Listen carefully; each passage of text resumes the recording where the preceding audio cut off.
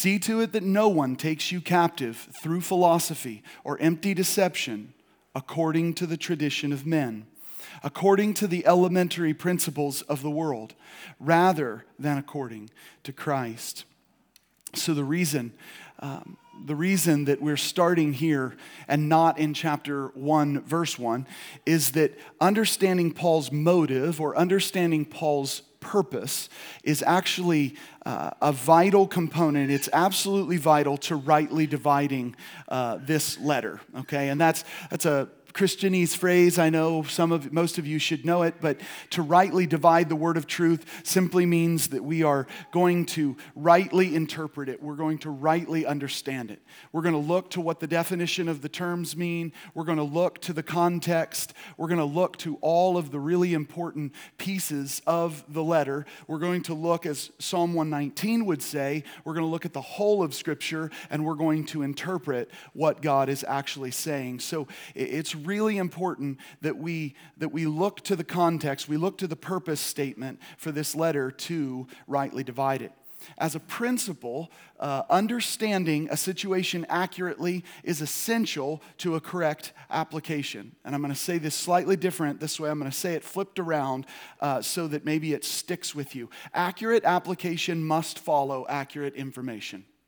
Accurate application must follow accurate information. This is the exact reason why men don't build furniture well. Because they don't read accurate information, they wing it, okay? So winging it is not how we do it with the Bible. That's what most people seem to try to do, but we don't apply things well when we don't look at the directions. We also don't show up at our destination. Can I get an amen?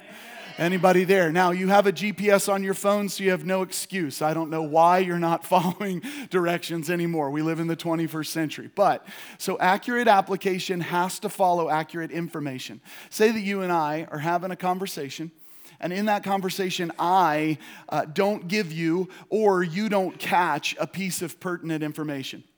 I think every one of us would agree that jumping to conclusions in that situation or making uninformed assumptions would be very bad, right? We would all look at that as a bad thing. Instead, what we would do is we would want to seek clarification. Sadly, we don't often do this with the Scripture. We just take whatever our quick reading of the Scripture is, whatever our personal interpretation is, whatever the church told us or whatever some pastor told us for eons of time, and we just take that. And that's how we walk forward. But we are supposed to be good Bereans, if you will. We are supposed to be good students of God's Word. And so we need to seek clarification, especially in God's Word. This is why the Scripture tells us that we need to be slow to speak and quick to listen. You can be listening as you read God's Word. Why? Because it's God who's speaking.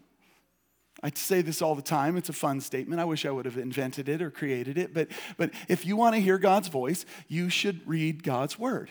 If you want to hear it audibly, read it out loud.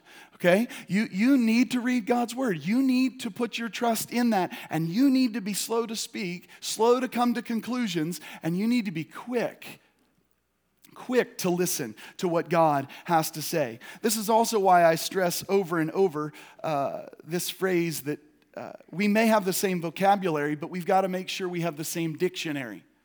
How many of you know the world believes they're loving people?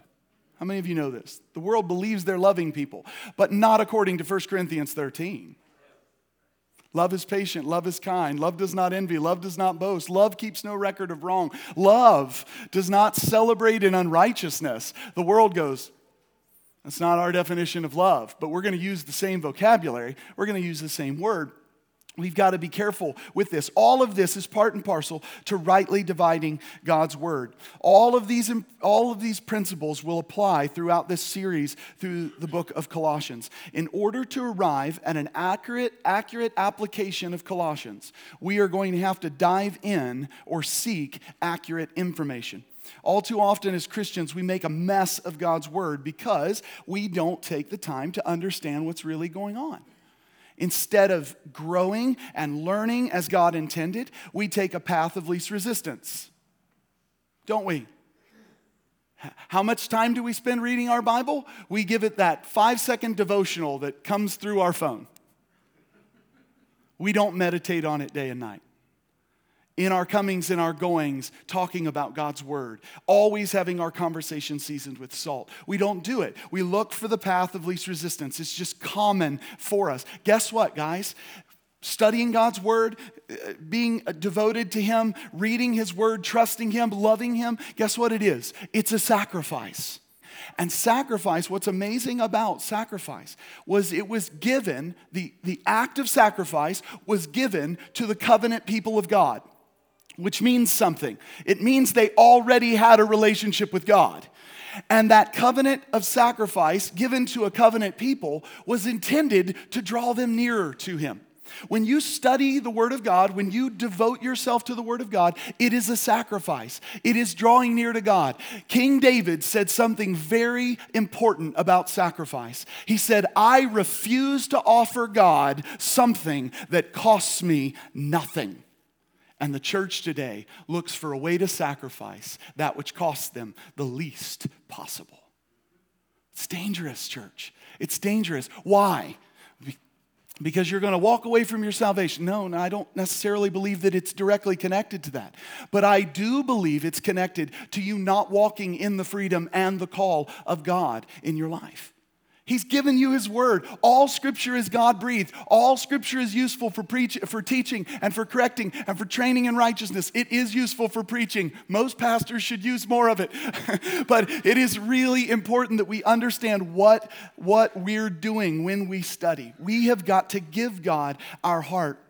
So sadly, we take this path of least resistance and we get distracted from all the real issues because we don't take the time to read it.